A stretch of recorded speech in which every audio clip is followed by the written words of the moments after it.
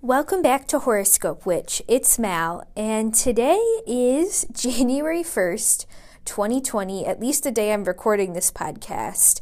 I think you will be listening to this a little bit later in the week. I actually cast a chart for when I wanted to release this podcast.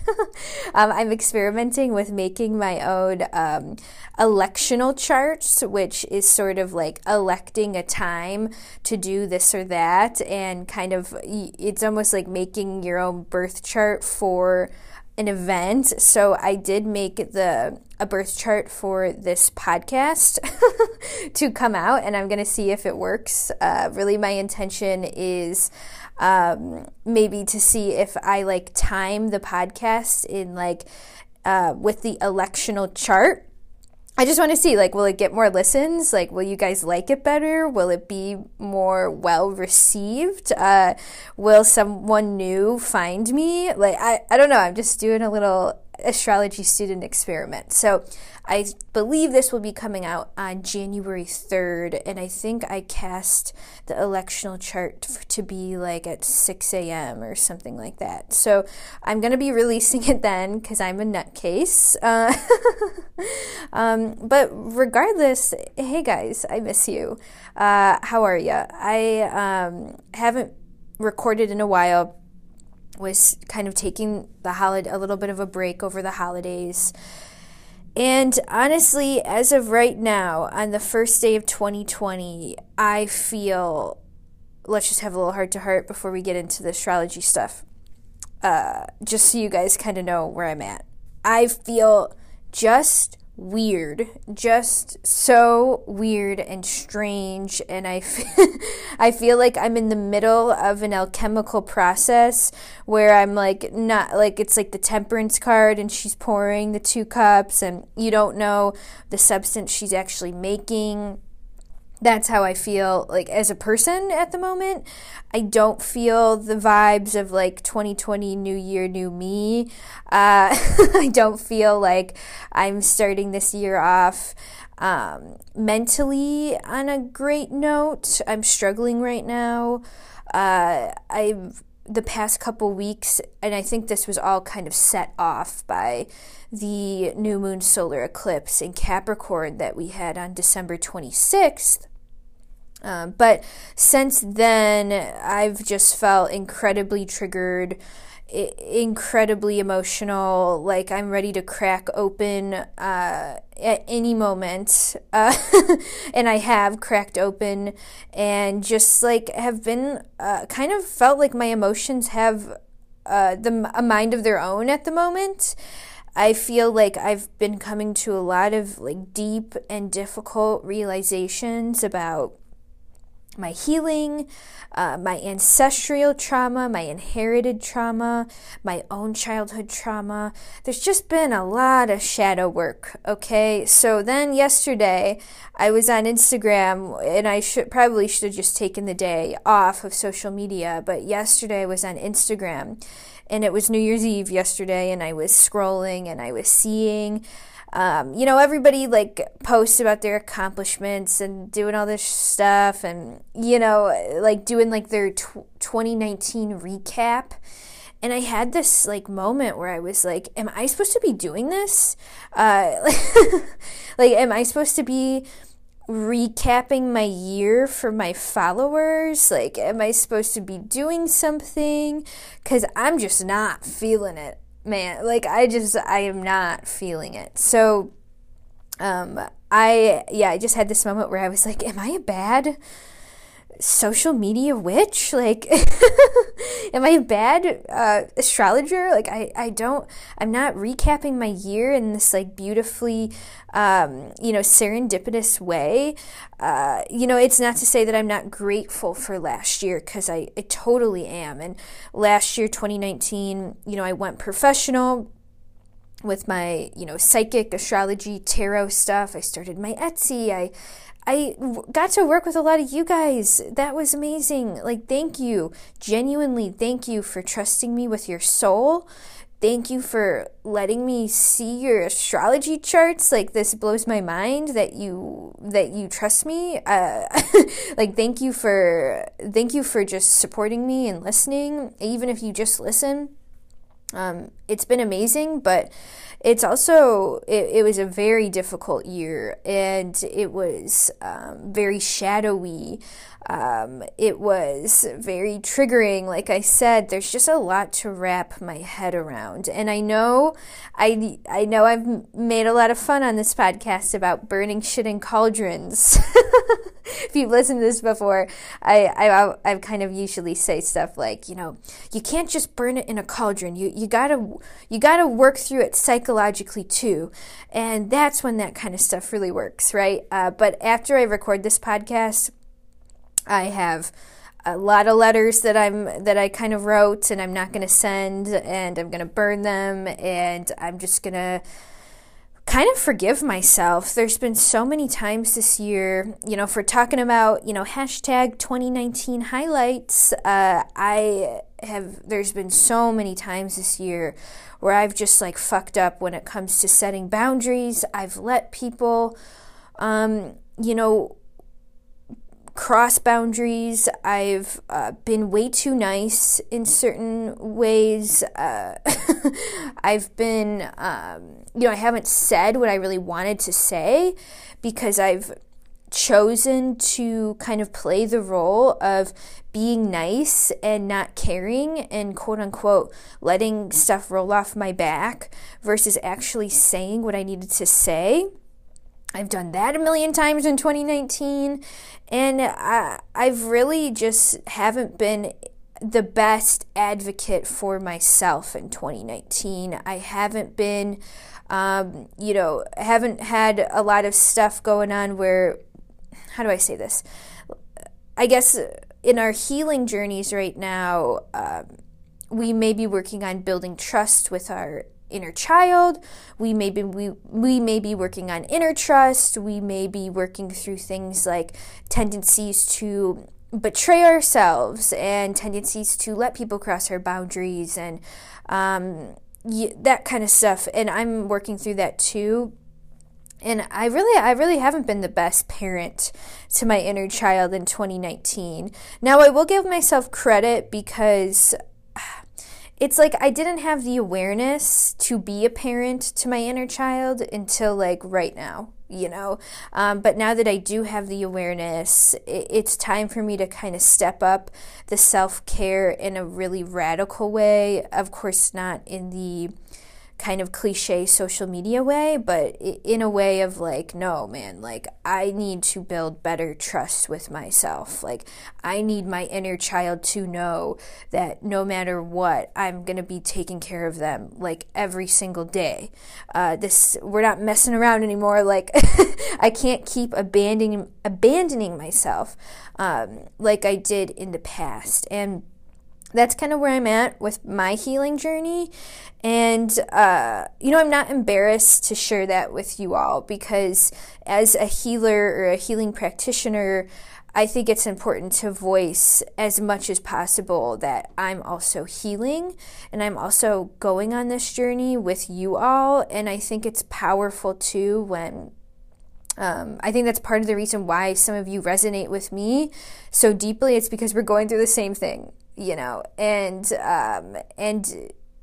helping others has helped me see parts of myself too that I haven't wanted to look at. And there's been so many healings where I go into it and I'm like, oh, I can't wait to be of service to this person. I can't wait to help them on their journey in some way, whether it's Reiki, astrology, tarot.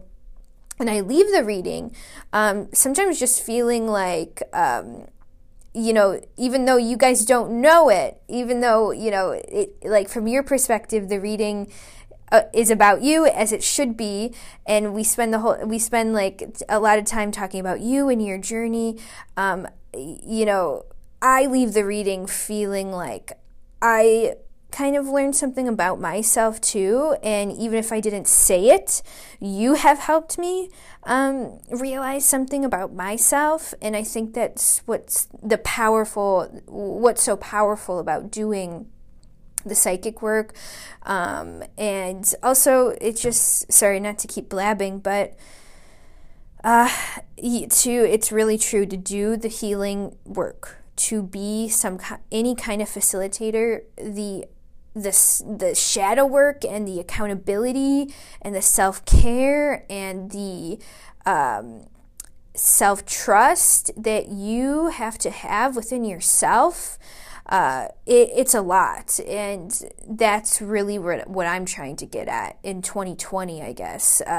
The more I can trust myself and the more I can stay loyal to taking care of myself and putting myself first, I'm just gonna continue to grow and be a better and better healer as the years go on. And that's what I'm excited about. But I thought I'd share that because, man, it has not been like a happy, happy, joy, like holidays. It hasn't been happy, happy, joy, New Year.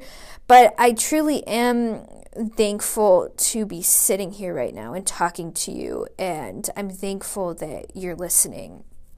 And anytime, like the gratitude practices that, we all talk about, and, having gratitude for what you have, the stuff that I really put in the gratitude journal that I have, it's when you guys message me, it's when you guys leave a review, it's when you guys send me an email, it's when you talk to me, it's that kind of stuff I always add in my gratitude journal. I'm like, wow, I can't believe that, someone felt called to tell me this nice thing, or I can't believe someone really resonated with this or that.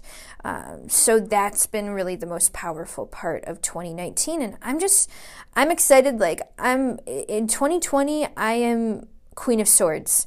I am that part in, and I say that now, but I am that part of Miss Congeniality, where Sandra Bullock comes out of that warehouse, and they just finished doing her hair and waxing every part of her body, and she's eating a carrot stick, and she's don't mess with me,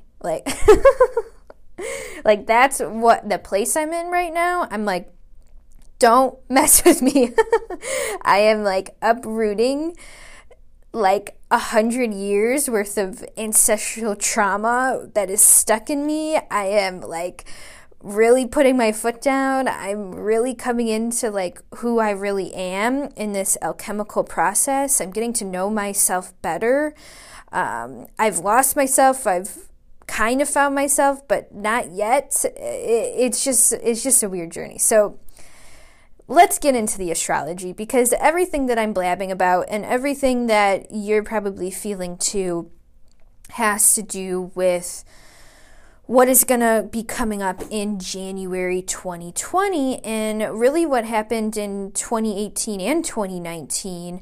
I'm almost kind of feeling 2018, 2019, and 2020, it's kind of been, there are going to be three really difficult but profound years in our lives. And it's funny because I was getting the message, and if you've listened to me before, you've probably heard me talk about the idea of a soul contract. So I really believe that before we choose to reincarnate to this earth, we have a little contract with the higher source or God or whoever you want to call them. And we kind of say, okay, I'm signing up to start this podcast. I'm signing up to, meet this person. I'm signing up to listen to Mal on my drive to work, whatever it is. We've all kind of signed up to be here and to be intermingling in some way. And I just have this feeling that in our soul contracts, there's kind of a gold star on 2018, 2019, and 2020. We were all right, we agreed to some big ass shit during these years. We, in our soul contracts, I just feel there is some stuff that we agreed to experience and we agreed to work through. And some of those things are going to be very challenging. They're going to feel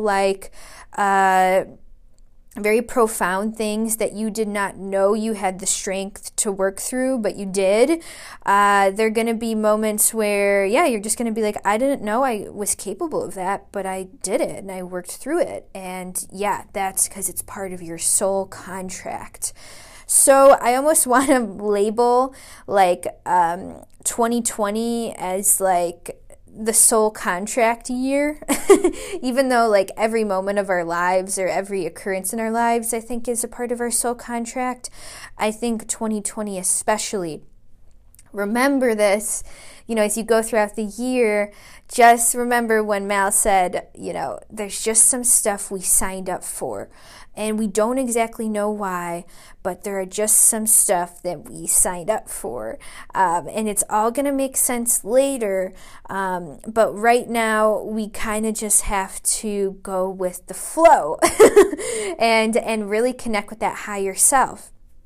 Now, we start off the year, or we can kind of start, let's go backwards a little bit, because I really believe we're still feeling that new moon solar eclipse in Capricorn that happened on December 26th, the day after Christmas. That new moon, it was, again, that new moon in Capricorn. The sun and the moon were conjunct at 4 degrees Capricorn, but the sun and the moon were also trining Uranus, who is at 3 degrees Taurus. So whenever this sort of new moon solar eclipse is trining Uranus, if we remember the planetary meaning of Uranus, it's about breaking free, change. Uranus tends to be a rebel. If we think of the tarot, if you read the tarot, the Fool card is represented by Uranus. So with this new moon solar eclipse after Christmas, I think this was sort of the realization that we all had, that was sort of wow, I've changed. And I've changed in a way that I can't really put my finger on. I can't really verbalize how I've changed. From the outside, it's probably visible, and on the inside, I'm still kind of catching up. On the exterior, the change may be really obvious, but the internal world might still need to catch up to the changes that we've made. For instance, sometimes I forget what I've done. I forget what I've kind of accomplished, and I forget the things that I've been through, and I'll be freaking out about something, and I'll be like, whoa, whoa, whoa, whoa, whoa, whoa, whoa. We are past this. I was in Malaysia for a year, teaching English. I've gone through a lot of stuff. And then I got back and I started doing the psychic work professionally. I am not the same person. So, but notice how sometimes our emotional reaction and our spiritual reactions, and maybe our mental reactions, I should say, rather, are a little bit slower to catch up to the physical. And that's why I think in our sort of different ways we experience things, I think the physical sometimes happens the fastest, and then it takes the internal world a little bit time to catch up. But then it can also be the exact opposite, because sometimes I think if we're in therapy for trauma, we may mentally understand something, but then it takes a long time for our physical body to catch up. So I think it's kind of a toss-up. It can go either way. But with that new moon solar eclipse in Capricorn, regardless of whether it was spiritually, mentally, or physically, I think there was a part of us that was really ready to change and really ready to break free, but then there was another part of us that was having a really hard time integrating that new part. And remember, I always say we are 5 elements. We are earth, fire, air, water, and spirit. And that's a lot of elements to sort of get them all to be harmonious and working together. Sometimes one element is completely taking over. I think Ironically, even though it's Capricorn season, so Capricorn is an earth sign, I think we're going to be very watery in January. We're going to be very watery during this Capricorn season because we're really breaking open. So with that, going back to that new moon solar eclipse in Capricorn after Christmas, don't beat yourself up if you're still integrating your changes. Again, you may recognize I am a completely different person. I've done these things, but big life experiences take a big amount of time to really marinate. We're still marinating in these experiences, and Spirit is kind of showing me in my mind's eye the major arcana. And the major arcana in the tarot are about these big life experiences that take a long time to move through, okay? I always say this, but we don't just move through the major arcana in one day. Even though it can sometimes seem like that, especially if we're pulling a card a day, and maybe on Monday we get the Hierophant, and Tuesday we get the Tower or whatever. But in the grand scheme of things, it takes us a long time to move through one card. It takes us a long time to move through one cycle. And I think that's why it's sometimes I hate the way all the time, I hate the way we've been conditioned to deal with our emotions, because we oftentimes put a timeline on our emotions, and we often are really hard on ourselves and tell ourselves, this thing happened 5 years ago, or this thing happened, whatever, I should be over it by now, or I'm still integrating something that happened 2 years ago. But again, and I'll say it again, trauma does not know time. And with big experiences, it just takes a lot of marination to really harmonize that mind, body, and spirit change and evolution that we're making. And that's the other thing. Spirit is kind of yelling in my ear. They're like evolution. And if you think about evolution, you probably think of like a caveman like turning into a human. The actual process of evolution literally takes millions of years. But the process of spiritual evolution is also something that we can't really we can't really see the grand scheme of spiritual evolution, and we're just really dipping our toe in now to a more spiritual way of life for the entirety of really humanity, not the entirety of humanity, but for a big chunk of time we were really on that religious track, right? We were really on that Buddha, Muhammad, Jesus kind of way of thinking about things. And now just not even in the past 100 years, we've been starting to really open up to a more spiritual way of seeing things. So be mindful of that too. Our evolution as a group, as a soul group, is really just beginning. And I think that's also why we may be feeling very overwhelmed right now, honestly, as we should. We're dealing with these greater experiences of spiritual evolution, and that can feel really heavy. And, in January, we're in Capricorn season. When we have so many planets in Capricorn, like for instance, by mid-January, we're going to have Sun, Mercury, Ceres, Saturn, Pluto, Jupiter, and the South Node. That's 7 things in Capricorn. So Capricorn tends to make us feel really heavy when we have an overabundance of Capricorn energy. Now, don't think I'm talking smack about Capricorn, because I'm not. But when we feel it, and honestly, even the Capricorns right now are like nodding their head. They're like, yeah, I get it though, Mal. Like, I get it. The Capricorn energy can be really heavy. So I guess I'm just kind of giving this little we'll call it the January sermon. I'm not really going to do the moon sermons for January, because I'm going to just do this episode. I think it makes more sense because the energies are also interconnected. I'm just going to do one big energy forecast. But yeah, the energy is that Capricornian heaviness that we may be feeling. And I think this January, although societally in our society's way of looking at the month of January, we think it's a time to start goals. It's a time to stop the bullshit, start going on a new road, start, making these new goals and making New Year's resolutions. But actually, the universe and the astrology doesn't necessarily agree with that. It's not to say that we can't make goals right now. It's not to say that we can't consider what we want to accomplish. I'm not saying that at all. But the actual getting going and getting the wheels turning part, it's not going to be this sort of fast, quick,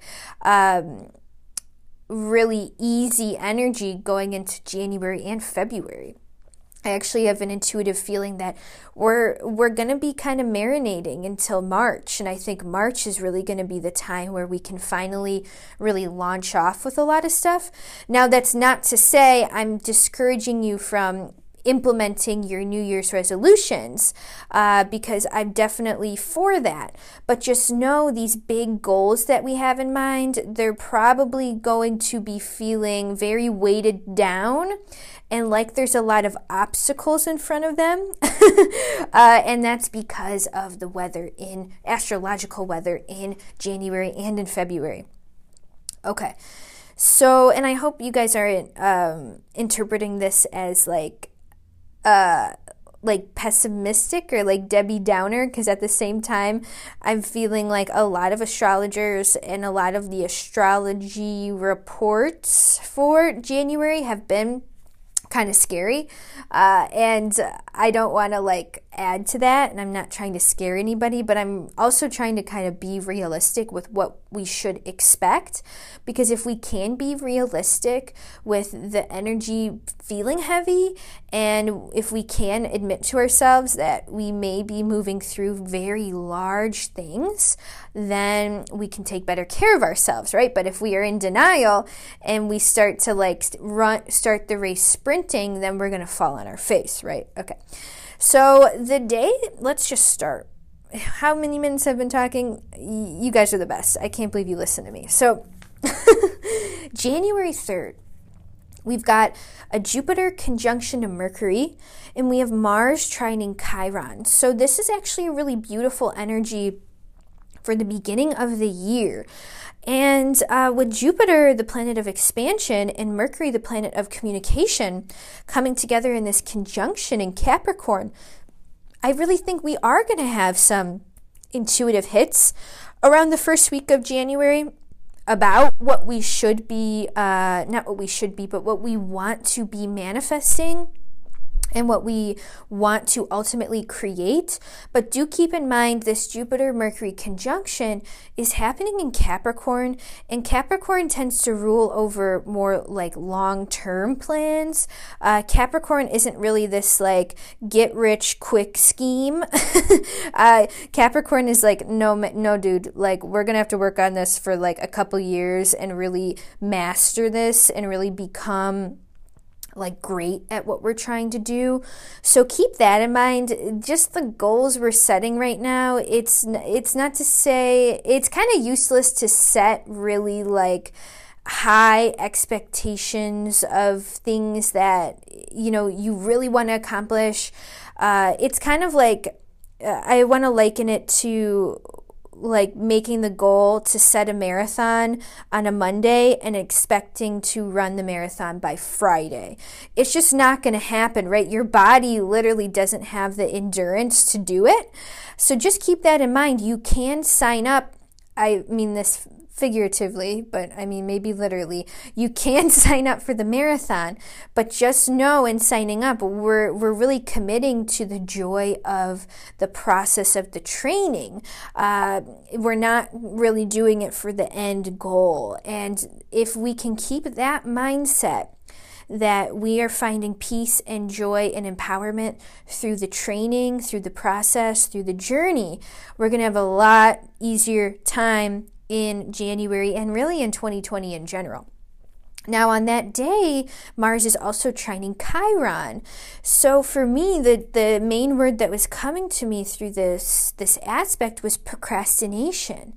And I think in in the beginning of January, those first couple days, we may have, something kind of come up where we've been like, yep, I've been procrastinating that. Yep, I've really need to do that for like 2 years. Yep, I've really been needing to work on this for a while now. And that's Mars, sort of the planet of action and the planet of the way we do things. And Chiron, the planet of our wounds. So if we're finding that our goals are aligned with doing the thing that we're scared of or doing the thing that we've been procrastinating that we know we've needed to do for a while, I think that's going to be really great. If we can somehow incorporate, it sounds, again, I don't want to be like pessimistic, but if we can incorporate the thing that we haven't really wanted to do and incorporate the thing that like isn't all that fun, it's not like that sparkly New Year's resolution, but it's like that gritty New Year's resolution, that is actually the kind of resolutions I think the sky is asking us to make. So these things could be like, I've been avoiding going to therapy. I need to start going to therapy. I've been avoiding really taking a look at my mental health. Or for me, it's been, if you've been listening to The Artist's Way, the reason the 3rd episode hasn't come out is because of my own procrastination surrounding my shadow side with my creativity. So that's my thing that I'm trying to work on. So again, you heard it in my voice. That's not stuff that I would ideally want to look at and want to deal with. But if we want to continue on the journey, this is the kind of stuff that we really need to put on our New Year's resolution stuff. Our New Year's resolution kind of goals. It's not just about, like, again, the sparkly stuff. It's really more about those gritty things that, again, we may not want to do, but we really feel like our higher self wants us to do. Okay, so we have that energy going on. And then on January 10th, we have our full moon lunar eclipse in Cancer. On January 11th, we have Uranus going direct. And then on January 12th, we have Saturn and Pluto conjuncting in 22 degrees Capricorn. So get out your calendars, write that down. And really, actually, take the day off. Don't leave your house. No, I'm kidding.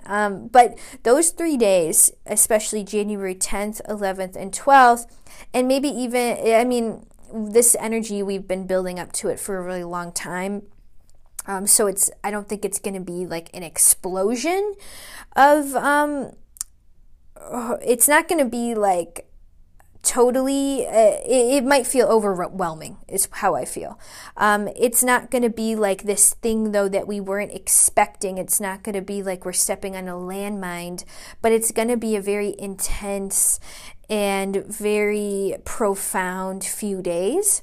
So the reason I just said pull out your calendars, if you can actually mark for yourself, like January 9, 10, 11, 12, 13, like those 5 days, put a little note for yourself there.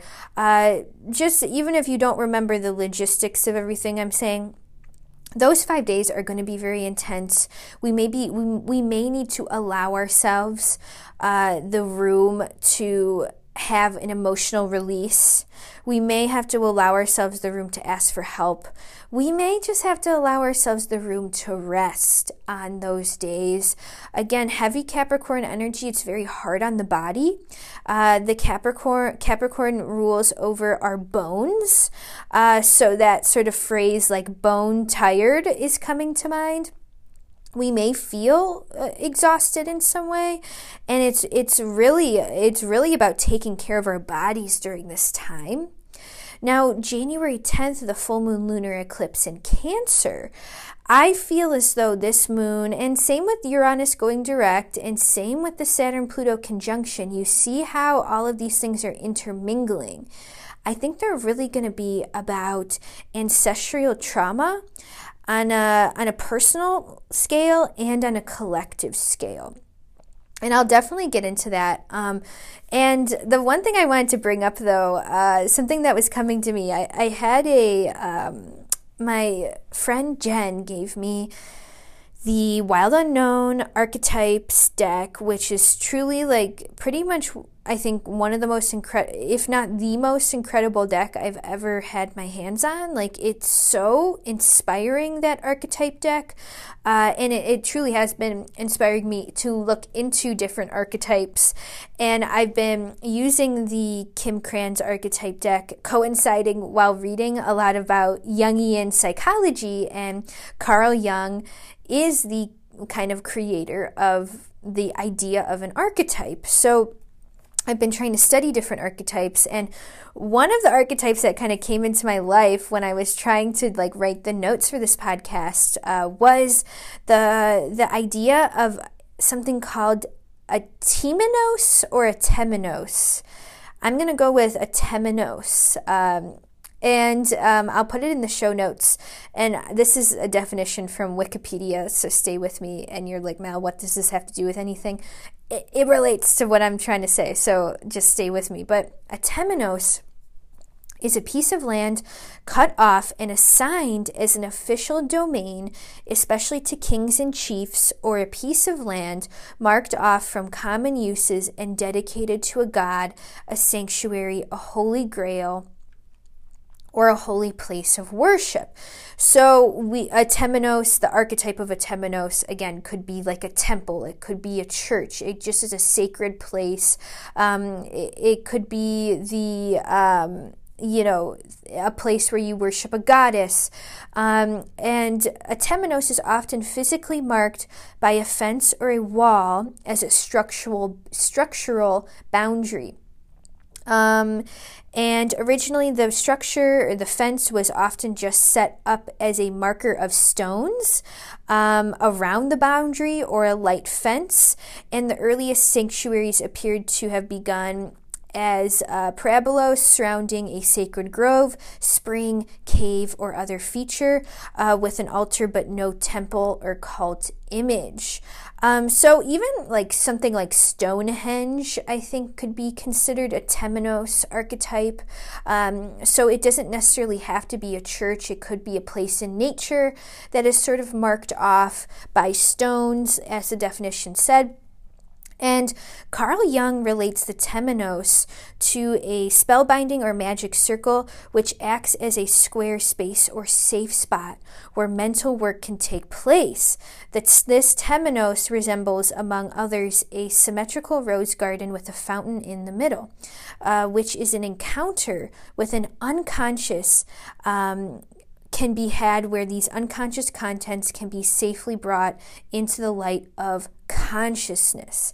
Okay, let me read that again. So a temenos can be a place where unconscious contents can be safely brought into the light of consciousness. Okay, so this idea that January, the universe is sort of creating a place for the unconscious to become conscious. And we may need to have this sort of temenos, our own sort of temenos, to go to in order to feel safe, in order to uproot a lot of this stuff that we may be going through. And especially with the theme, around January 10th, 11th, 12th, this theme with inherited trauma or ancestral trauma coming up. Yes, a lot of this stuff is extremely unconscious. A lot of this stuff is right now starting to be unconscious and being brought into our conscious reality. This happened to me on a personal level kind of over Christmas, where I just had these realizations of just how much ancestral trauma I'm carrying. And if we can even in the age where, not to at all discount anybody's experience, but even in the age where today it's very common to have anxiety and depression, even that kind of stuff can be and is ancestral things that we're carrying. And I think that's really what this energy is going to bring up. Now, where am I getting this? This is for the students of astrology. So where am I picking all this stuff up from? I think we should start with the Cancer and the Capricorn archetype, and then we'll get into Pluto and Saturn.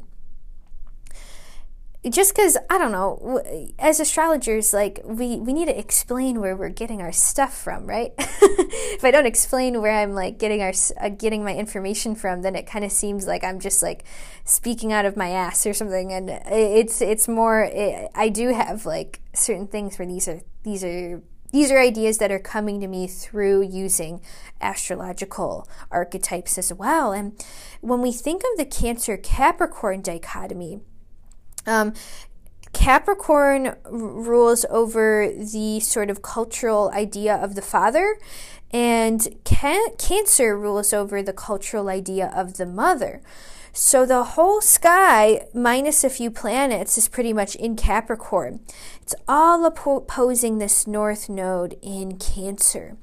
So I think really this archetype is a lot about ancestral trauma. It's about mom and dad, the things that we get passed down to us that aren't necessarily ours, but are now ours to work through, right? It's like that poem, I forget who wrote it, but I think I might have read it on this podcast before, but it's like, they'll fuck you up, your mom and dad. They didn't mean to, but they do.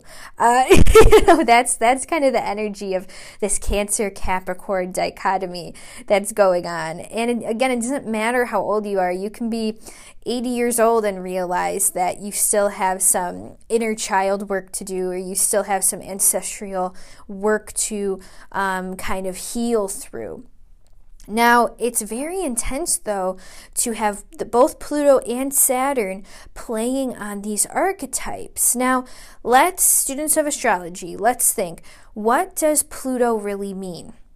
Okay, if I was really good at editing, I would insert like the sound of crickets into the recording right now, because Pluto is a very difficult planet to understand, and that's for a reason. Pluto is kind of like the ocean. Okay, the ocean, we only know about 5% of the ocean. 95% of our ocean is unexplored. That's kind of like Pluto. That's kind of like the planet of Pluto.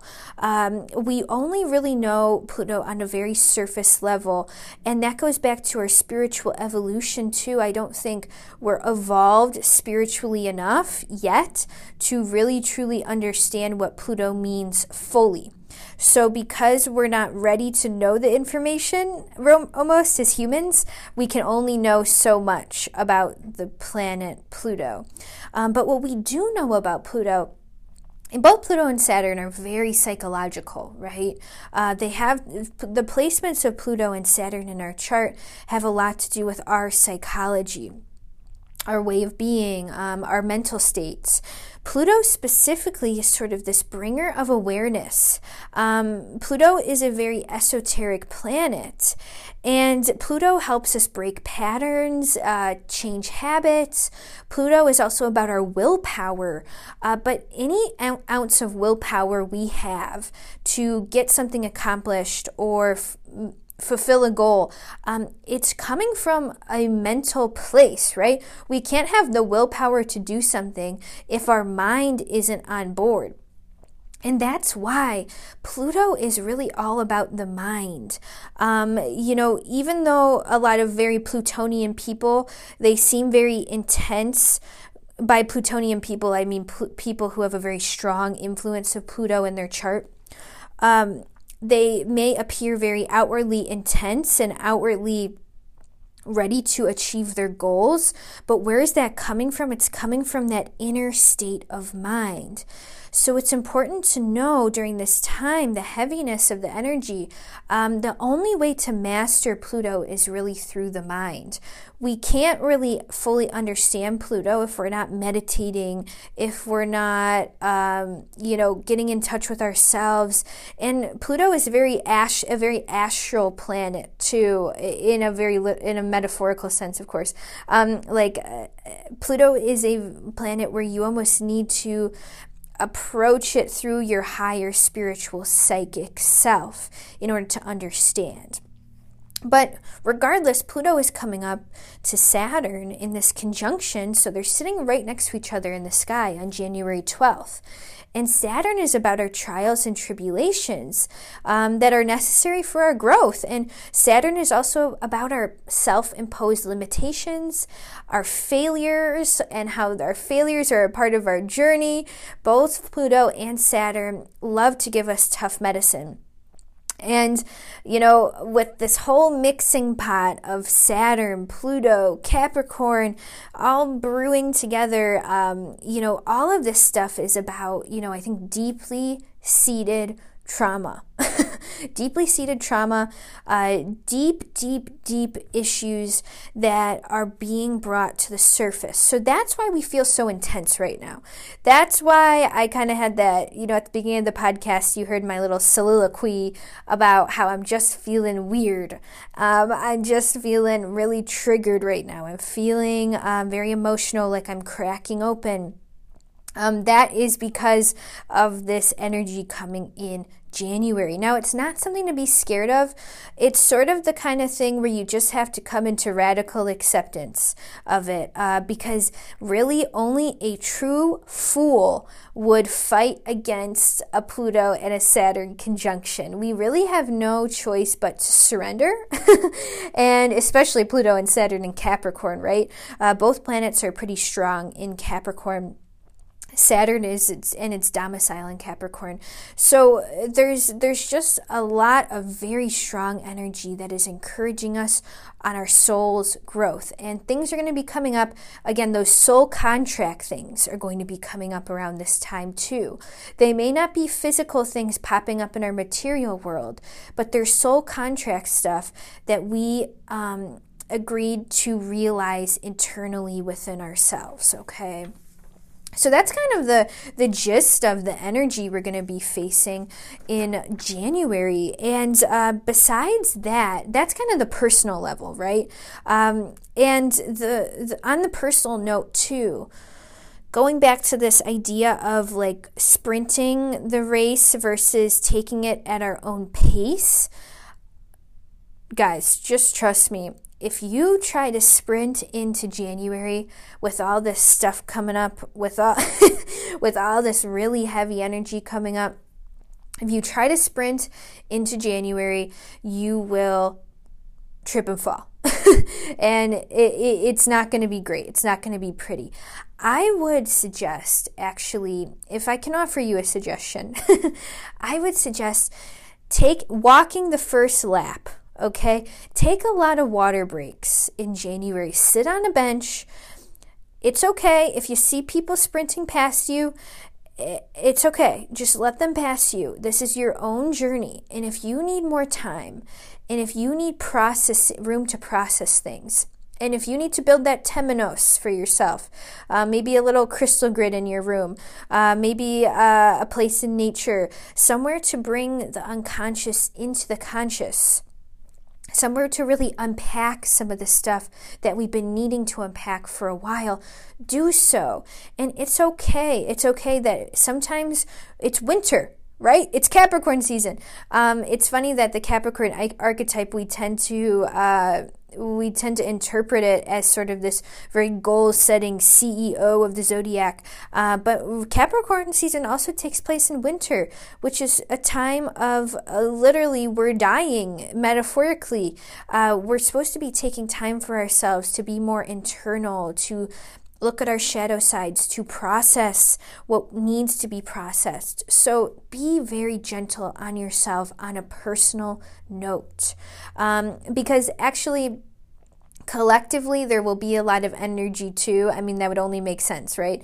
If we're all personally going through a lot of heavy energy, collectively, it's going to feel heavy as well. And that kind of brings me to, what does the Saturn-Pluto conjunction in Capricorn really mean on a collective scale? And every astrologer is going to really have their own interpretation of this. And we can't truly know until we feel it, right? Because we can't know something that hasn't happened before. But like I kind of said previously, during that time of January 12th, the Sun and Mercury are also going to be in Capricorn, along with our Saturn and Pluto conjunction.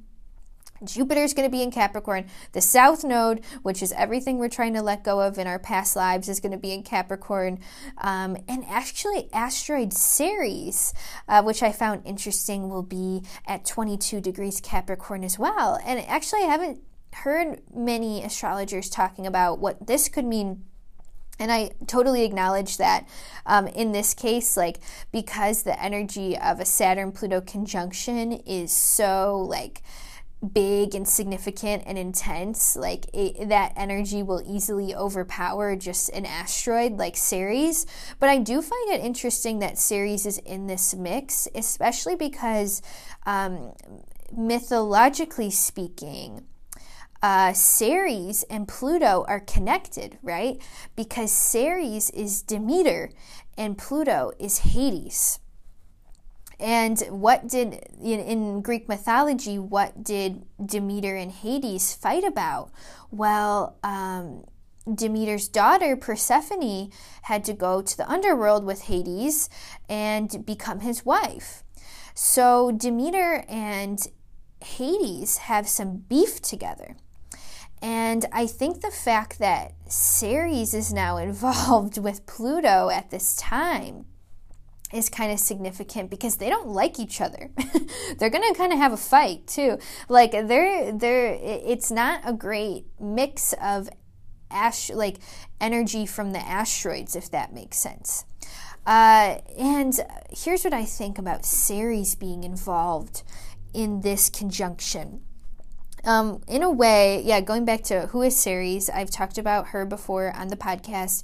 Ceres is the asteroid that relates to the Greek goddess Demeter. Demeter is a harvest goddess. That is why we have summer and why we have winter. In the winter, Demeter gets really sad, or Demeter gets really sad because her daughter Persephone goes to the underworld with Hades/Pluto, right? And then in the summer, Persephone is allowed to come out of the underworld. Pluto releases her. She is reunited with her mother Demeter, and the harvest happens, right? Demeter is happy. It's spring, it's summer, the flowers are blooming, the trees are green. You guys get me. You've probably heard me talk about this story before, right? So in a personal level, what does Ceres, the asteroid Ceres, represent in our birth charts? Ceres can be about how we are nurturing to ourselves. It can be about the food we eat. It can be about the clothes we wear. Ceres is also the asteroid that rules over textiles.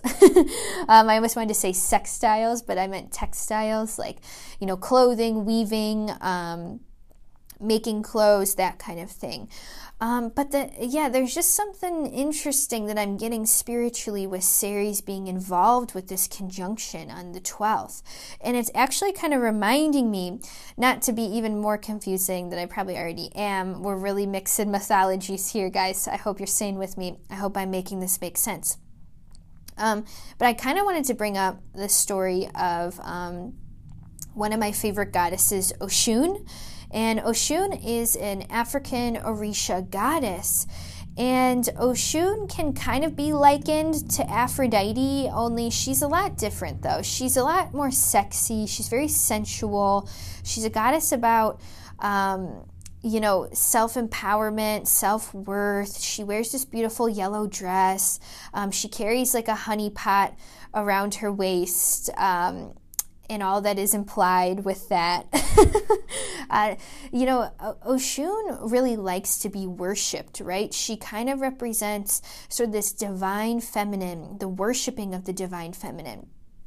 And there's a story from the Orisha pantheon, and it's kind of their story, their version of the beginning of the earth kind of story, like how did our earth get created? And I'll do the spark notes on this story, and I'm not doing it a justice at all. So, if you want to look into it more, Google it. There's plenty of wonderful African Orisha priestesses that could probably tell the story much better than I can. And but granted, in the Orisha tradition, how did the world come about? Well, all the masculine gods were sort of making the world, and they discounted how important Oshun was in the process, Oshun representing the divine feminine. So they kind of sent her away. But soon, very quickly, they realized that they could not build the world with only masculine energy, because without Oshun, they didn't have like the yin to their yang. They didn't, and Oshun is also a river goddess, so they quite literally didn't have water. And if you don't have water, you can't make anything. So it's interesting how in that tradition, it's sort of highlighted how kind of almost dumb it is to assume that we can survive only on the divine masculine without giving respect to the divine feminine. And when you diss Oshun especially, and when you don't respect her, she's very hard to win back over, right? And this is kind of, I'm likening this to what's happening in the sky in January, especially with Ceres in the mix, because Ceres is this mother, divine feminine, kind of like Oshun. But notice how in the grand scheme of the world, we've really disrespected the divine feminine. We're really overexerting our masculinity, and there's a lot of toxic masculinity in this world. And I mean, of course, in the traditional way, like, of course, you know, there are certain politicians, cough, cough, that display this sort of like gross representation of what toxic masculinity is. But I actually think we all have some degree of toxic masculinity, even if you are the most woke, feminist, you know, divine being, you know, you probably living on this earth and being human, you probably have internalized some sort of toxic masculinity. And toxic masculinity doesn't just have to be about hating women. It's about something much deeper. It's about misusing the divine masculine. So when you go, work, and don't take care of yourself, and you run yourself into the ground, that's toxic masculinity in an energetic level. When you make yourself sick because you're not resting, that's toxic masculinity. When you're pushing through shit just to make it happen and sort of, you know, rolling over everybody else in the process, that's toxic masculinity too. So I'm sure whoever's listening, regardless of your gender, regardless of how you identify, I'm sure you can recognize there's probably a piece of toxic masculinity within yourself. And on a collective scale, this energy of January is really drawing to attention to how we've kind of just really dissed the divine feminine. Like, I feel like Ceres, at least in the conjunction with Saturn, Pluto, the Sun, Mercury, like Ceres is pissed. Ceres is going to be fighting off with Pluto, you know, and it's kind of like that pissed feeling that Oshun had when the masculine Orishas kind of shook their head, didn't see what she had to offer as important. So collectively speaking, we've seen this really building up too, right? Since 2018 especially, we've had the Me Too movement. We've had a lot of, just uprising. Society has had a complete uprising over sort of this anger surrounding, I think, the imbalance of the masculine and feminine in our society. And I think in January, collectively, we will be facing this in some way. In January, Oshun's probably going to show us kind of how pissed she is. Ceres is going to show us kind of that she's pissed. Like, all of these, like, divine goddesses, I think they're kind of mad. And the Capricorn energy, too, the truest expression of Capricorn energy, it's not about this capitalistic manifesting money CEO stuff. The greatest and purest form of Capricorn energy is worship of the earth. Capricorn is an earth sign. And in the physical earth, the three layers of the earth, the core, the mantle, and the crust, Virgo represents the crust, Taurus represents the mantle, and Capricorn represents the core Okay, so there's something at the Earth's core that is being kind of brought into the mix in this conjunction, and relating it metaphorically to ourselves. Our core is sort of being rattled and shifted. We're being something about the core of our being is sort of being awakened. So I hope I didn't scare you guys. with my little moon sermon, but it's just big energy. And again, that's why I think earlier I said we need time to rest during January. We need time to walk, smell the roses, take a drink of water, take care of ourselves. We need to honor that divine feminine within ourselves and on this earth. But overexerting the masculine to the point where it becomes toxic masculinity, that's not really what we're going for in January, if ever. And again, I'll say January and February are going to be very transitional months. And in February, we have Mercury retrograde and we have a lot of other stuff going on. So I don't really feel like 2020 is truly going to feel like it's begun until maybe like around March. And right now, we're just kind of tuck it in and we're ready for the ride. Now, January 11th, too, the day before all this Saturn-Pluto jazz is happening, Uranus goes direct, along with, again, that full moon in Cancer. So there's just a lot of shifting going on. Now you can kind of realize why I'm telling you to be restful, be kind to yourself, take really good care of yourself, recommit to your inner child. Make sure you're showing your inner child that they can trust you at this time. And of course, I'm a hypocrite, but I'm working on it. That's really what we're really focusing on. So that's kind of what I got for you guys. I'm looking at my notes. I'm making sure I didn't miss anything, but that's really my advice and my sort of read on the energy. I hope it made sense. I hope it kind of helped some of the students of astrology piece together what is going to be happening in January and sort of make sense of what the other big kid astrologers are saying about the Saturn Pluto conjunction in January. I'll be making some more posts about this on Instagram too, so sit tight. And in the next segment of the episode, I'll be answering some listener questions. So I'm going to take a quick break and I'll be right back. All right, guys, we are back with our questions. So if you're familiar with the format that I've been doing the podcast in lately, I've been doing the moon sermons about once or twice a month, and then I've been answering listeners' questions about, different things that have to do with spirituality. And usually I post on Instagram about, does anybody have any questions? And you guys just DM me there. But I just want to put it out there for this part of the segment.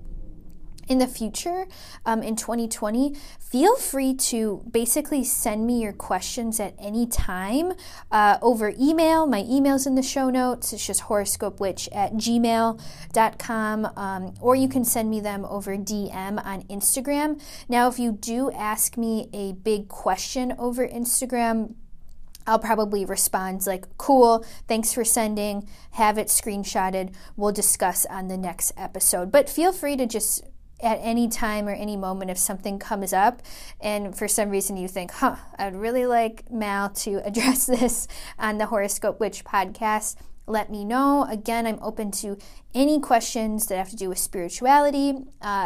You can ask me questions about myself. You can ask me questions about tarot, astrology. I would prefer, the only question that I don't love is can you read my birth chart kind of stuff. If you do want a birth chart consultation, you can purchase one of those from me or another wonderful astrologer that you resonate with. So besides that, and maybe there will be some episodes in the future where I will answer birth chart questions, but for the most part, and if you have a specific question like, I have my Venus in retrograde in my chart, what does that mean? That's okay, but the question I'm sending you a screenshot of my birth chart. What does it mean? That is probably my least favorite question, and I probably won't respond. Not to be mean, but just because it's just not what I'm looking for. But anyways, the group of questions that I have for today, I think are so important because all of this stuff, I think, relates to the New Year resolutions. I almost want to call them New Year revolutions, like a very revolutionary new way of thinking that we're all kind of embarking on. And I think each one of these questions we can kind of relate maybe to something we're going to be working on in 2020 within ourselves. And again, I feel like all of our resolutions, they're maybe some of them are material, but I think a lot of us are on the same page where we're really trying to make these resolutions about inner work and personal development and spiritual transformation. I think most of us are kind of on that page. So I think some of these questions can kind of help us get some ideas flowing of what we really need to work on. And of course, you can always ask your cards or spirit what you need to be working on this year. I would say definitely involve your higher self in that. But let's just get in here. So the first question, and I'll keep people anonymous for this one. Someone asked how to gently tell a client in a reading that they've been brainwashed by consumerism. So the person who asked me this, I know you, and you've kind of started doing psychic readings, tarot readings, and thank you for giving me the perspective of like a practitioner or a healer asking a question, because I think as we kind of grow, I think more and more of us are going to be stepping into the healer and practitioner role. And I want to be a place for the student, but I also want to be a place where like practitioners and healers and anybody of the like can also ask me questions from that perspective. So thank you for asking me something from like a practitioner's perspective. So how to gently tell a client in a reading they've been brainwashed by consumerism. The first thing that I thought of, to be honest, I was like, that the wording didn't necessarily sound like something that spirit would say necessarily. It kind of sounds like how we as humans would translate the reading, right?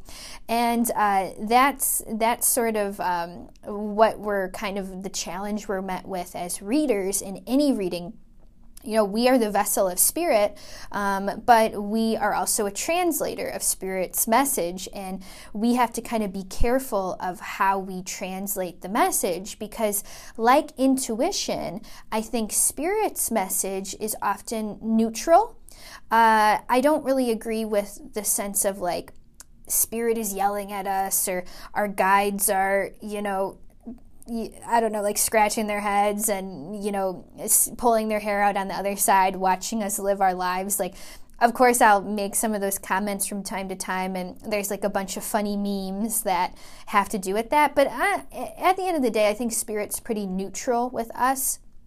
So I think we as readers should try to remain as neutral and unbiased as possible. In a way, we kind of have to take all of our shit and just like kind of put it in the corner there. Like we have to acknowledge what we are biased about, and then kind of be like, okay, these are the things that could possibly like really evoke some emotion for me in a reading. But in order to be the best reader as possible, I have to remain as objective, non-judgmental, and neutral as I possibly can for this person. And also, we have to remain those things too, in order to truly hear Spirit's message. So the first thing I thought when you said, how to tell a client they've been brainwashed by consumerism, again, I was like, okay, this sounds like maybe like a personal, like kind of like the translation of Spirit's message maybe became too personal. And I don't know, we have to talk about, maybe we'll talk about this later, but maybe you yourself, you may be very triggered by consumerism because of certain things that have gone on in your life, and maybe you see kind of the same situation being brought up for your client. But really, we have to know that like, each person is on their own journey, right? And it's not really a matter of telling someone like a hard message, but it's more about, I think, inviting someone to discover it themselves. And for me, anything that's kind of like surface level coming up in a reading, like let's say this is me and I feel like the client is brainwashed by consumerism. Let's say Spirit is telling me that they're buying a lot of junk and they're going to TJ Maxx every weekend and they're in the clearance aisle and they're buying all this crystals and they're spending all their rent money and they're in a bunch of credit card debt. Let's say I'm getting that information from Spirit and the cards, and the person is confirming. And they're telling me, well, like, I just feel like I never have enough and shopping has become an addiction. Let's say that's sort of the issue on the table.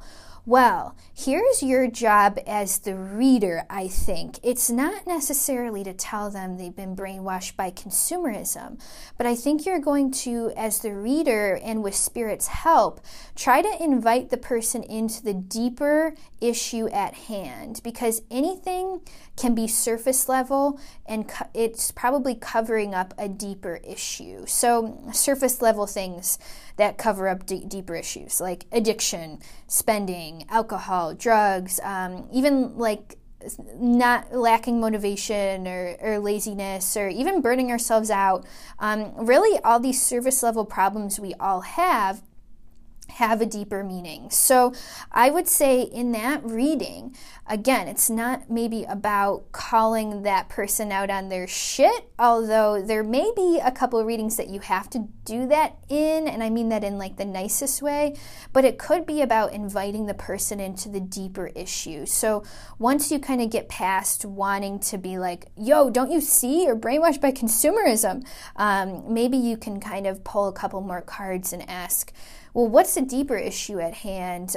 Maybe then the cards and your intuition will kind of lead you to, well, it looks like as a kid, maybe mom and dad never had enough money to provide for this person. So they kind of grew up really wanting to provide for themselves, and now it's become a self-worth issue, and they're trying to fill their self-worth issue by spending.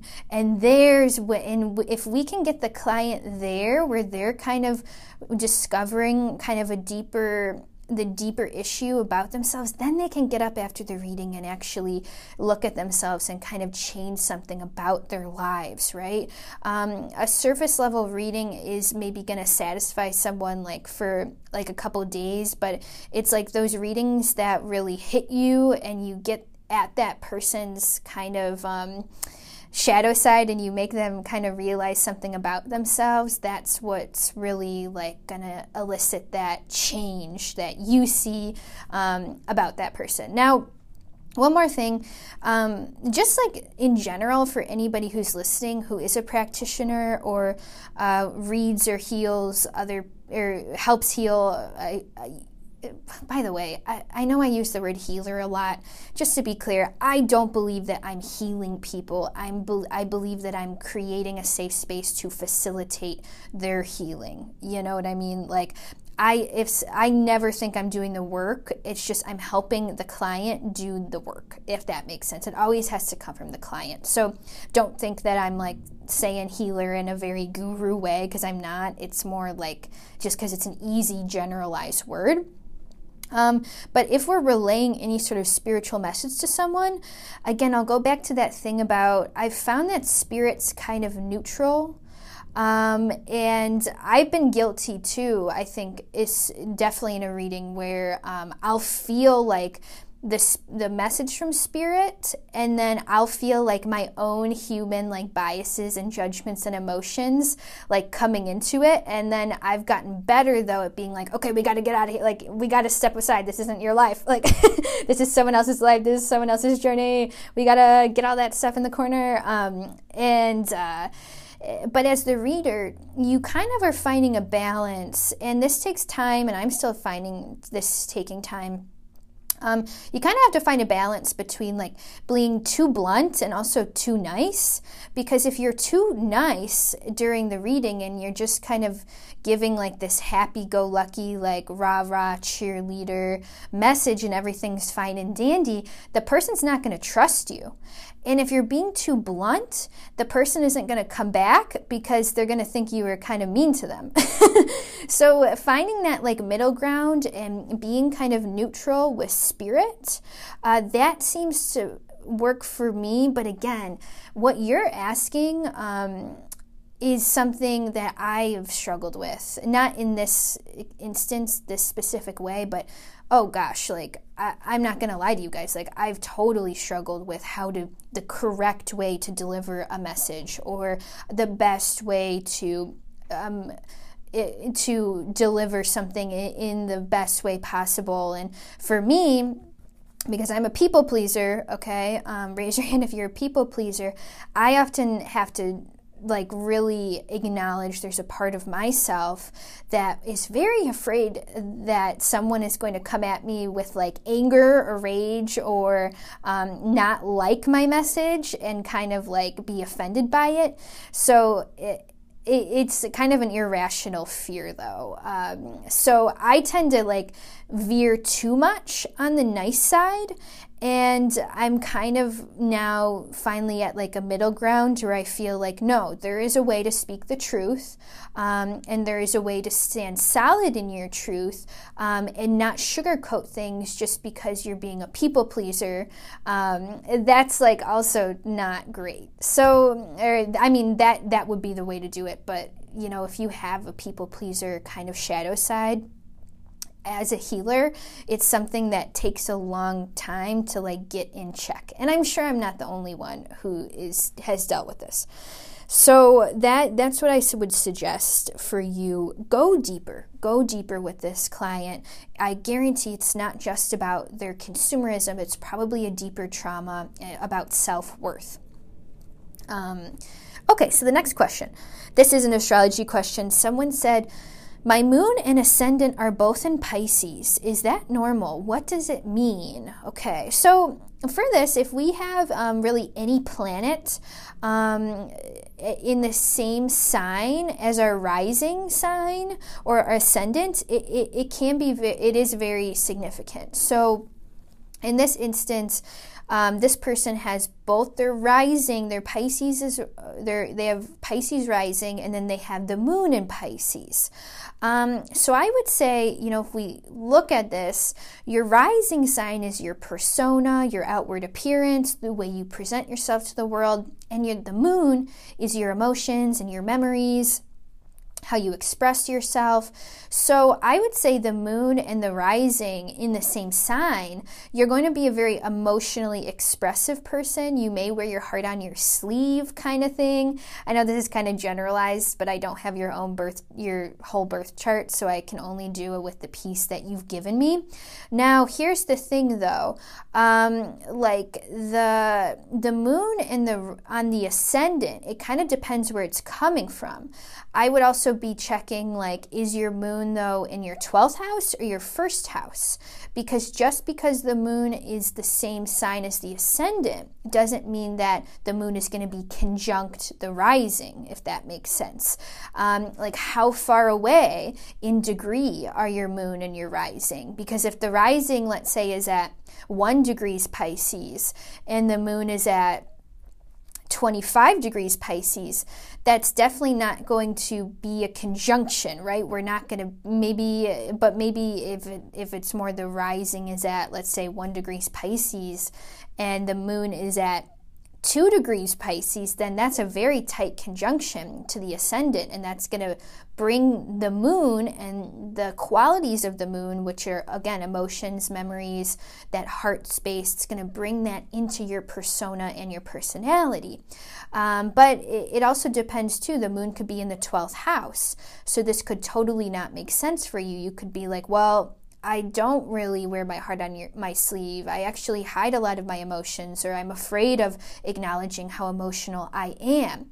That would probably be more conducive if the moon is sitting in the 12th versus if the moon is sitting in the 1st. The planets in the 1st house are our most visible planets. They're things that people notice about us right off the bat.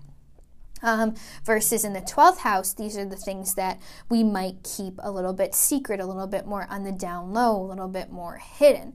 Now, because both your moon and your ascendant are in Pisces, both your moon and the ascendant are kind of wearing the costume of a very emotional, sensitive, intuitive, creative kind of person. So again, maybe if you're like, I don't resonate, then maybe the moon is kind of more in the 12th. Maybe you do feel like that, but you don't outwardly express it as much as you want to.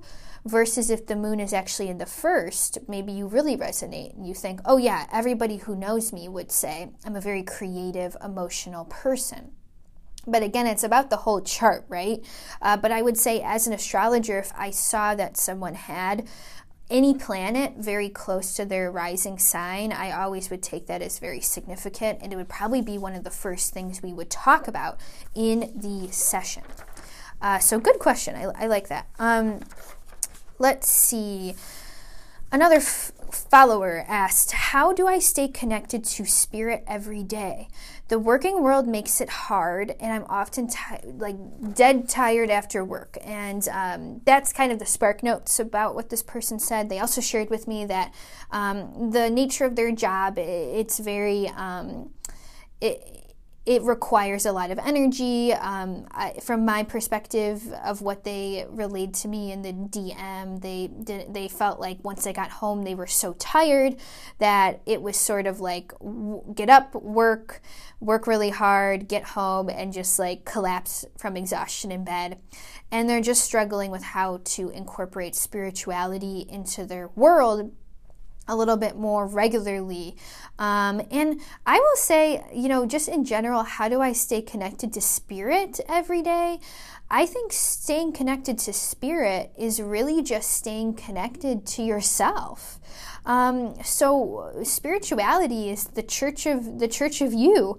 It's the church of your higher self. Spirituality is like you're visiting the temple or the altar of how awesome you are and how much purpose you have in this world. And spirituality and connecting with spirit, again, when we do things like self-love, nurture ourselves, being kinder to ourselves, all of these things go hand in hand with connecting to spirit. And you really can't connect with spirit unless you are, again, connected to yourself.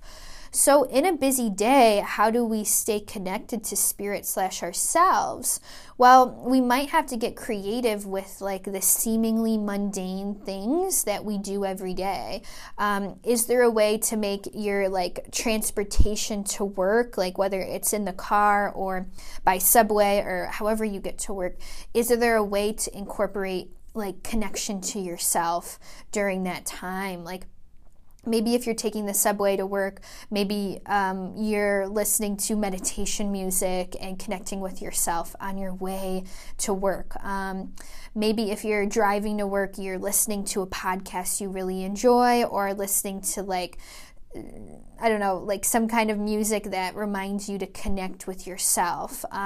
Before you get off the train or before you get out of the car, maybe you make time for 5 minutes or even 2 minutes of a short meditation where you can really breathe into your heart space. We all have to eat during the day. It doesn't matter how busy we are.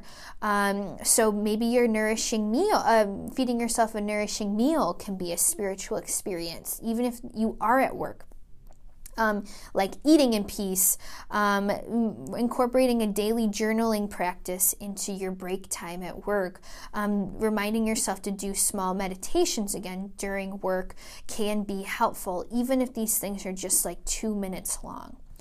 That being said, I think that we are inherently spiritual beings at all times. Like, it's not like we can shut it off or shut it on, or turn it on, and with or without like our crystals or our cards or our meditation, we're always connected to spirit. It's just sort of that awareness.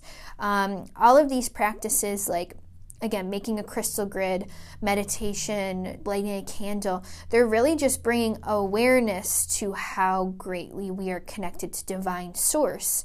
And that can feel really good, but even if we never do this kind of stuff, we're still always connected, and we don't need the kind of sparkly la-la to truly connect to spirit. All we really need is ourselves and our own willingness. I was tempted to tell you too that maybe if during the week you feel too tired to do these things or connect, I was thinking like, well, maybe they can like dedicate like one day on the weekend where they like, go to yoga and it's just their like spiritual day, and they do meditation, or they go for a nature walk, or they do something for a couple hours like a salt bath, or get a Reiki session or something that really makes them feel like special and makes them feel reconnected with their spiritual side. And like part of me is like, okay, that's valid advice of my own, but then another part of me is kind of judging that advice that I was going to give you, and kind of being like, well, spirituality isn't church. We're not like it's not like how I grew up, like in the Catholic Church. It's not like we're showing up hungry to Father Dan's sermon, and we're like, oh my God, when is this going to be over? I'm so hungry. And we sit an hour in church and we don't even listen to anything, and then we leave like a bat out of hell, and we and then our hour to God a week is over, thank God, and then we can get on with our lives. Like, that's not what spirituality is supposed to be, I don't think, because it's not like a dogma, and it's not supposed to be like this thing we do like once a week and get it over with. So maybe that advice that I just gave you about like a day a week where like you really feel like you can reconnect with yourself, maybe that would work for you if that resonates. But also, if it feels like a burden, or it feels like you want to get it over with, or it doesn't feel good, then we're just kind of creating that sort of going to church effect that maybe we're trying to get away from, if that makes sense. So listen into your guides. What would work for you in your life? For some reason, intuitively, but when I was connecting with this question, I thought I was getting a message about Reiki for the person that I'm answering this question for. So I'm not sure if Reiki has ever been something that you have been interested in learning, but for me, Reiki is an awesome way. Just having those tools, being attuned to the Reiki energy. It's been really awesome because I can give myself Reiki at any point in the day. You know what I mean? Like, I can give myself a Reiki session while I'm sitting typing on my laptop. I can give myself a Reiki session before I get out of bed every morning and feel good and feel like I connected to my higher self. So if that is available to you somehow, and there's a Reiki master teacher in your area who you would like to talk to and talk about maybe what is Reiki, can I get attuned, how could it help me in my life, that could be an idea for you. Again, this was just an intuitive hit. Let it fly if it doesn't resonate. But I don't know. For me, Reiki really helps me stay connected to spirit every day. Okay, next question. Do our periods have a pull over us like the movement of the planets?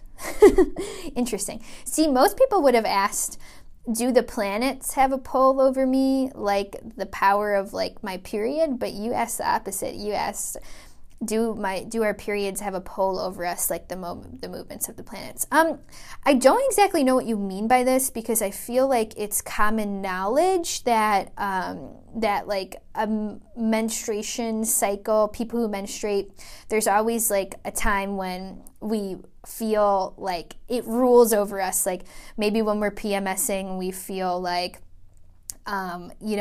my cycle is really like controlling me right now. Like I feel really emotional, or I feel like I have a lot of cravings, or I feel like I'm really tired and I need a rest, and la-di-da-di-da. But maybe you mean it in more of a spiritual way. Like, does a menstruation cycle relate to our like spirituality?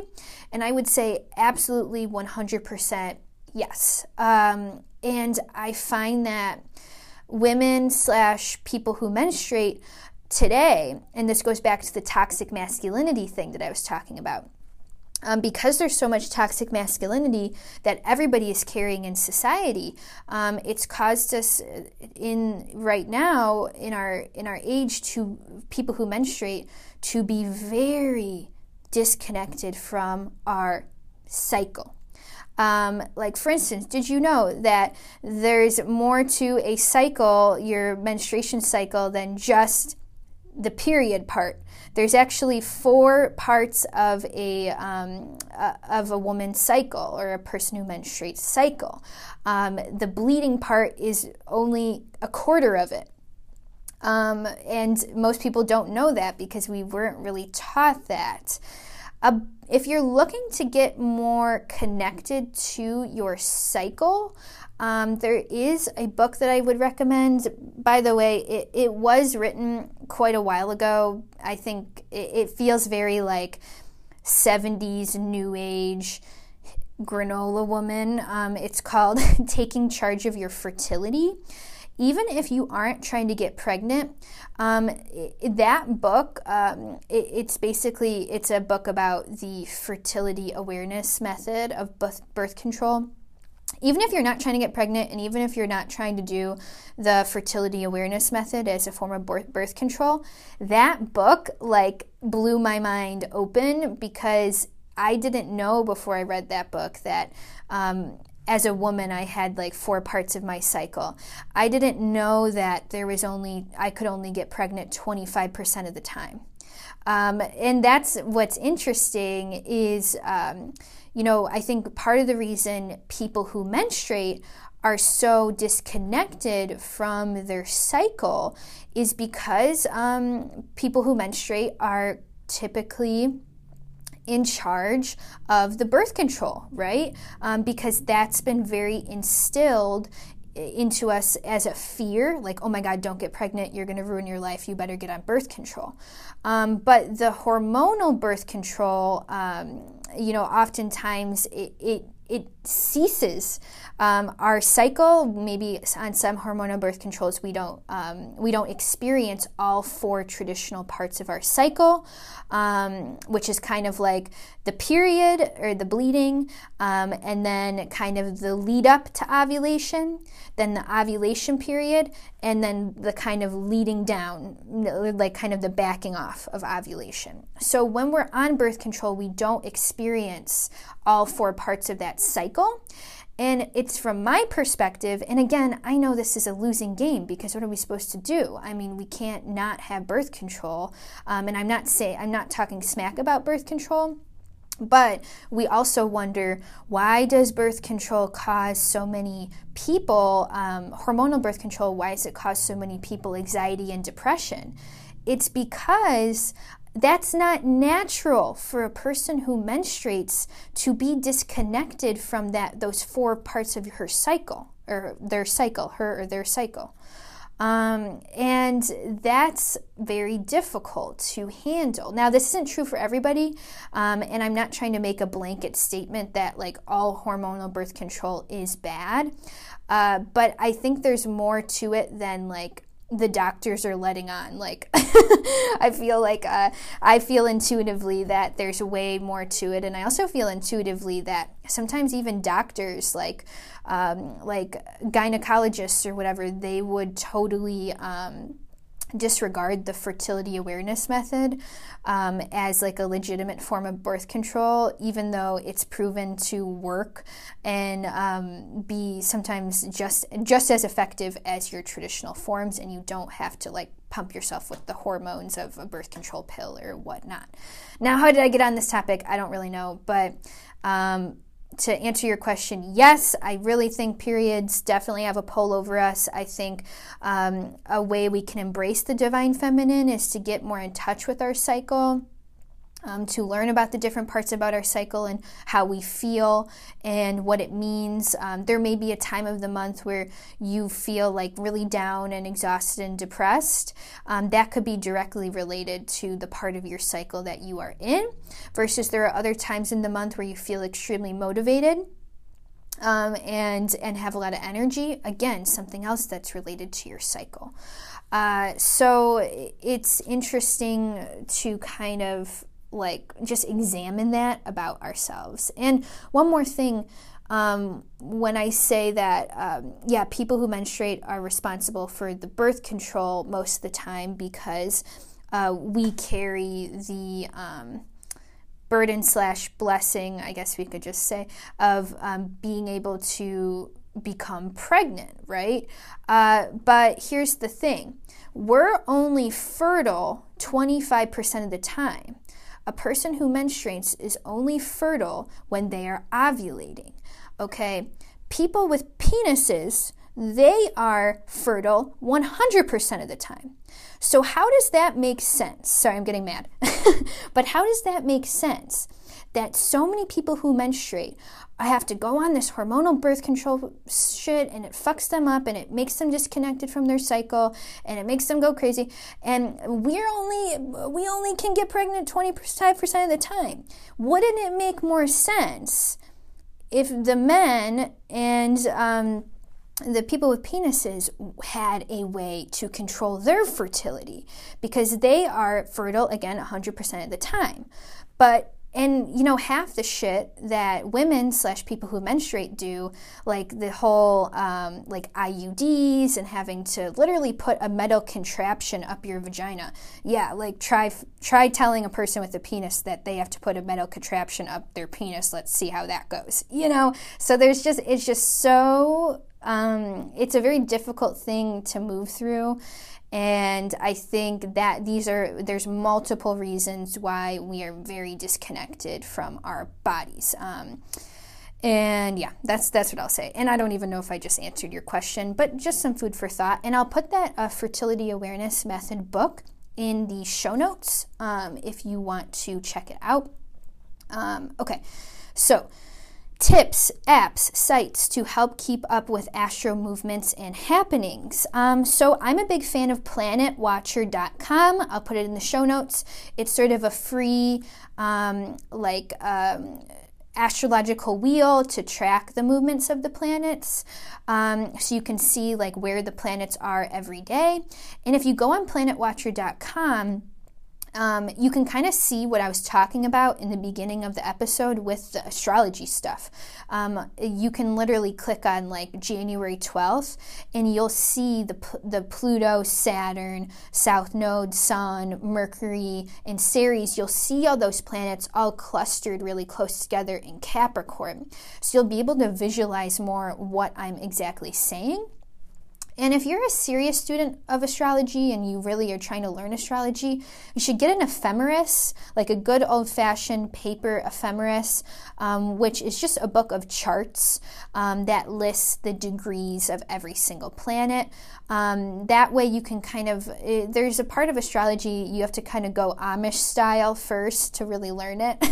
And you got to kind of see it by hand and look up the degrees and see how they're interacting. So an ephemeris could be helpful for you if you're really trying to learn astrology. Now, podcast-wise, I would say Ann Ortley's Weekly Weather podcast is really great for keeping track of the astrological weather in a more technical sense. Same with the astrology podcast. I was just talking about this with Allison, Ethereal Odyssey Allison, but I told her the astrology podcast put out a really good, juicy episode about the houses and the house system. And we were both talking about how the astrology podcast it's not colloquial at all. It's extremely academic. Sometimes it's hard to follow. And for me, I was like, all right, once you can like fully understand the astrology podcast, like you got this, like you're at the next level, like you're no longer a beginning student, like you're intermediate and advanced student now. So the astrology podcast, you may want to listen to it, even if you don't completely understand everything that they're saying at first, because it's too technical. You can kind of just keep going and learn with them and allow yourself to kind of be a little bit lost and confused and see where it takes you.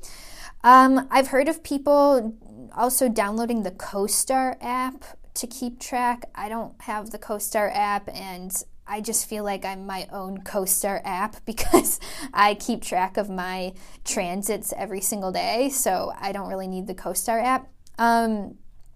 And I think ultimately the CoStar app doesn't teach you how to be an astrologer, and it doesn't teach you how to track your own transits, and it doesn't really teach you how to read an ephemeris or like look at an astrological wheel. So I think CoStar is a really good tool for a lot of people, but not necessarily a great tool if you're seriously trying to learn astrology. And I will just say too, you can't really keep up with the astrological happenings if you don't know the basics. That's the other thing. So you can't get to like the transits and the stuff and the Saturn, Pluto, before you really know what Saturn and Pluto mean, and before you know the signs and the houses and stuff like that. So start easy, go easy on yourself, and once you feel like you're solid on your planets and your signs, then work your way up to knowing the happenings. But challenge yourself too. Challenge yourself. Okay, this is a really good question. Gosh, how much time we got here? Okay, we're okay. Someone asked, how do you have the confidence that you are making choices for yourself and not for others? Okay. Girl, you are after my own heart with this one, right? So I will say that this is something not knowing the difference between making a choice for yourself versus making the choice for another person. That is something that I have struggled with my entire life. It roots from being raised in a codependent family system. And I'm also, I'm a people-pleasing perfectionist, okay? I'll admit it right here. I have PPPS, people-pleasing perfectionist syndrome, which is a syndrome that I just made up. But I maybe you have kind of a similar quote-unquote syndrome. Like you want to people-please and you want to be a perfectionist. And these two things really make it hard when it comes down to really making a decision for our own selves. And I think that to really know, and again, I'm not an expert, and again, I'm learning too, but what I've found is that to really learn your yes, you have to learn your no, and you have to say no before you can say yes, if that makes sense. Like, you kind of have to get a little bit more seasoned with being like, no, I don't want to do that, and like telling a person that that's not your thing, versus like just being like yes, yes, yes, and being a yes person, because really where this is rooting from too, your question, and it sounds kind of serious. I don't mean to make it that serious, but it's rooting from the fact that, like, if we have some kind of codependency, or we have some perfectionist or people-pleasing tendencies, it's all really rooted from self-betrayal. We've spent a lot of time maybe betraying ourselves and our own wants and our own knowing and our own needs. And when you do that for so long and you're unconscious, it's all unconscious, right? It's not even our fault. We were just kind of raised to be like this in some way. If we've been unconsciously betraying ourselves for a really long time, saying no and saying I don't want to do this, and admitting to yourself that, like, I don't want to make this choice for this person because it doesn't feel right for me. Oh man, that's hard. It's hard to really like say no at first. But once you start doing it, you're going to get better at it, and you're going to get better at recognizing when you're saying yes and betraying yourself versus when you're giving a hell yes, I want to do this kind of thing. And I will say too, there were times this year where I had this same thing happen, where I had realized the same thing as you. I had been saying yes without really thinking about it, and realizing that I was saying yes to shit that I wasn't aligned with. And then, I was like, okay, I have to stop. I have to start saying no. So there was an instance this year. It was like a small instance where I said no to an event that I previously had said yes to read at, and then I later told the person, you know what, it just doesn't feel in alignment, I can't do it, I'm going to say no. So that was really difficult, and I spent the whole day of the event questioning myself, feeling guilty for saying no. I even had a thought of like, oh, what if I go to the event now and like surprise them and be like, okay, I'm here now. Just kidding, I am here. Like really, this is nutcase stuff, right? Like that's how bad my people pleasing is at times, where like if I say no, I'll guilt trip myself, and I'll like try to like weave my way back into doing the thing that I just said no to. So the reason I share this is because when we first start to heal from like the people pleasing stuff and saying yes when we really don't mean yes, when we say no, there can be a great amount of shame and guilt and inadequacy that kind of bubbles over. It's really hard not to listen to it, but just sit with the discomfort, okay? That whole day of the event, I just had to sit with my discomfort, and I just had to keep reassuring myself that I did the right thing. I made the right choice. I wasn't supposed to be there. If I was supposed to be there, I would have said yes and I would be there, but I'm not, And also, the other thing too, when we start to make choices for ourselves, sometimes that monkey mind will come in and start being like, you're a horrible person. Well, that was insensitive, or you really hurt that person's feelings by saying no. Again, this stuff we don't have to listen to. We can just acknowledge that it's there and just keep going. And again, I used to pride myself and be like, man, I'm such a decisive person. Like in college, I used to say this shit all the time. I'd be like, I don't get indecisive, people. Like I can make a decision right then and there, and I can be done with it, and I'm really not indecisive. Like that was not the case. What I was doing was just saying yes to everything and not thinking about what I was saying yes to. So now that I am thinking about what are my yeses and what are my nos, I feel like an indecisive psycho. Like it's crazy. Like I feel like I've never been more indecisive in my life than in this past year and in this moment. But honestly, it's kind of good, because I think in a weird way, there has to be a period of like, you stop saying yes to everything, and then you go into like the indecisive mode where you're like, oh, should I do this? I don't really know. But you're fighting your way out of those old people-pleasing tendencies. So just let yourself feel indecisive. And then once the wheels start turning and you start getting out of the mud, then you can finally return to more of like a healthy decisiveness where you can answer yes or no in a good way, right? And my tried and true is, hey, can I get back to you in 24 hours? Like if someone asks me now to do something like big, like an event, or wants to collaborate with me in some way, I tried not to answer on the spot. I kind of say like, okay, sure, sounds great. Give me 24 hours or give me X amount of time and I'll get back to you. And then I'll sit within myself and I'll be like, okay, Mal, do you really want to do this? Do you really want to do this? No? Okay, we have to tell the person no. No problem. We don't have to do anything we don't want to do. Let's just go. So you get me. We're in a recovery process with this. So you need to be gentle with yourself. And at the same time, be prepared to feel guilty at times, because that's just the stuff that comes up when we start to make these decisions for ourselves. Okay, last question. How can one release another's energy when it's like Yoda in our backpack? I like the Yoda reference here.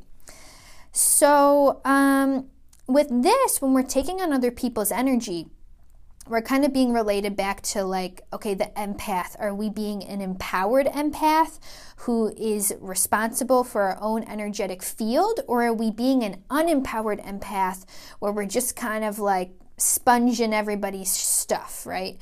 And we're kind of taking in everybody's problems, and we feel emotionally like we're not in a good place after we've been around someone who has a big problem. It's probably because we are taking on that person's problems, and it's probably because we need to work on our own energetic boundaries. Believe me, I've been working on this for a while now too. So I will say, refer to my cleansing and grounding episode that I did, I think at some point in December. But I will ask you kind of to ponder, anybody who's feeling the same thing, like how do we stop carrying another person's energy around like it's Yoda in our backpack? Well, whose energy is it? That's what I want to know. Like, is it some random person at Walmart? Because that's going to be easier to deal with, you know? Like, if you find yourself picking up, you're like me, you're in Costco, some woman's yelling at her husband, and you start to feel her anger. It's a little bit easier to get rid of that because you can just ground yourself and kind of recognize pretty quickly, like, this is not mine. Because I did not have like great emotional ties with that person, you know, so it's easier to kind of like cleanse and ground and kind of reconnect with my own energetic field so I'm not picking up on other people's stuff. But other people who we have really strong energetic ties to, like maybe different family members, it could be parents, it could be friends, it could be partners. When we have strong energetic ties to someone, we have there's a greater tendency to take on the problems of that person. And that's rooting from another, you know, I know codependency, it's a pain in the ass because you start to realize it's affecting every area of your life. But you might have to recognize this within yourself. Like, why am I taking on the responsibility of this other person's emotions? And I think in general, we just tend to overinvest our energy in people that we care about. And on a conscious level, we are doing it because we're trying to be a good person, right? We're trying to be a good friend. We're trying to be a good family member. We're trying to be a good partner. But on an unconscious level, I think we're doing it because we're gathering some sort of like self-worth from being able to help a person. And we have to remember that our self-worth isn't based off of that. Our self-worth is based off of, can be based off of how well we're taking care of ourselves, you know? And I think that's how we're trying to remodel ourselves going forth. So if it is energy that you're trying to get rid of, you feel like you're carrying someone else's energy, you could, I think, again, cleansing and grounding, refer to the last episode, but cord cutting can be a pretty good practice. Cord cutting sounds kind of scary, but it's really not. It's just a visualization of the cord between you and the other person. And calling in, I usually like to call in like a cord cutting entity and then a healing energy. So I was taught to do cord cutting with Archangel Michael and Archangel Raphael. You could do it with the Morgan and Mother Mary. You could do it with Jesus and whoever. You know, you can, I would say, pick like a duo of people you want to call in and have this entity or this kind of energy help you kind of do the visualization and cut the cord between you and that other person's energy. And then call in the healing side of the duo, and kind of send healing to both parties. Now again, when we have strong energetic cords to people, it can take more than just one visualization to truly cord cut the energy. And to truly cord cut our energy from other people, we really have to remain remain independent. Yeah, that's what I mean. Independent within ourselves and empowered within ourselves. But cord cutting can help, just kind of having that visualization of releasing the energy. And I'm not sure, maybe this resonates if you are resonating with the idea of a mantra. A mantra is sort of, it's kind of like a prayer. It comes from both the Hindu and Buddhist traditions, but it's sort of a repeating line that you can say to yourself when, maybe you feel like you're taking on another person's energy. And this can be a reminder to you and your psyche and your higher self that this is not in your highest good. So this mantra can be anything. It can be a phrase like, you're placing your hand over your heart, taking a deep breath and saying, I am not responsible for anybody else's energy but my own. It could be, I take back my power. It could be, I use Ganesh, the mantra of Ganesh a lot. Ganesh is a god/goddess that has to do with road opening. So I often repeat Ganesh's mantra to myself a ton of times, just Om Gam Ganapataye Namaha.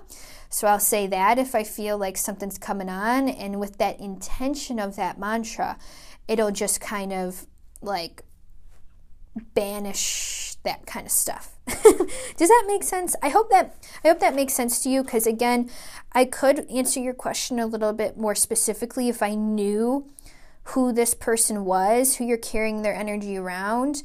But it could really be anyone, and regardless if it's a stranger or a family member or someone that you know, I just want to ask you, like put the mic on you and ask you, why do you feel like you have to be responsible for the energy? Okay, so there's definitely a dual side to this question. It's not just about the other person having nasty energy.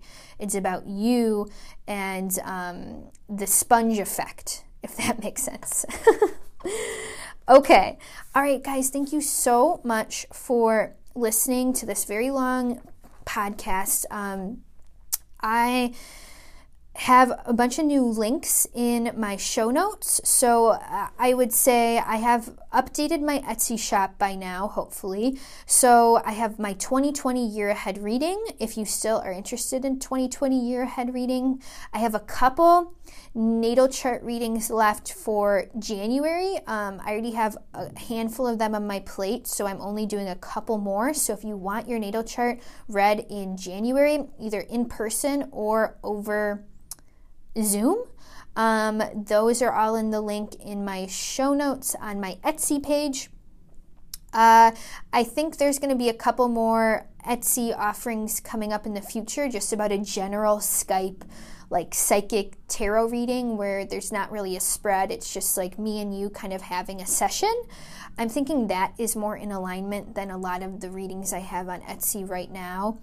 And also, I am in the midst of making a Patreon, so keep an eye out for that. I will be announcing it on Instagram, but you will soon be able to get extra Horoscope Witch content via Patreon, where I'm basically going to have like a YouTube, like a secret YouTube channel that you can be a part of. And I also have another offering coming up on Patreon, which is the tarot letters. So if you've been wanting to get a reading from me, but you're looking for like a cheaper option, I am going to be offering monthly tarot letters. So I'm going to write you like a handwritten letter, pull you a card, channel some information about your month, mail it to you, and you kind of get the letter during the month. So that's kind of my vision for Patreon. Like part of it's going to be videos about tarot and astrology and vlogs and that kind of jazz and other witchy stuff. And then another part of it is going to be some tarot letters and basically anything else that you guys want to see. So I'm really excited to keep on going with this. I've really been just like, it's just been serendipitous to see how this podcast has grown. Thank you guys so much for being here with me. Seriously. And also in the next week, I want to do like a New Year's Reiki group session. So I'm going to be doing that over Instagram video, or IGTV. So that'll be up in about the next week too. So again, keep an eye out for Etsy shop updates, Patreon updates, and Instagram stuff. And if you don't already follow me on Instagram, that's usually where I post all of my updates. Thank you, guys. Okay, I'm out. I'm peacing out. Love you. Bye.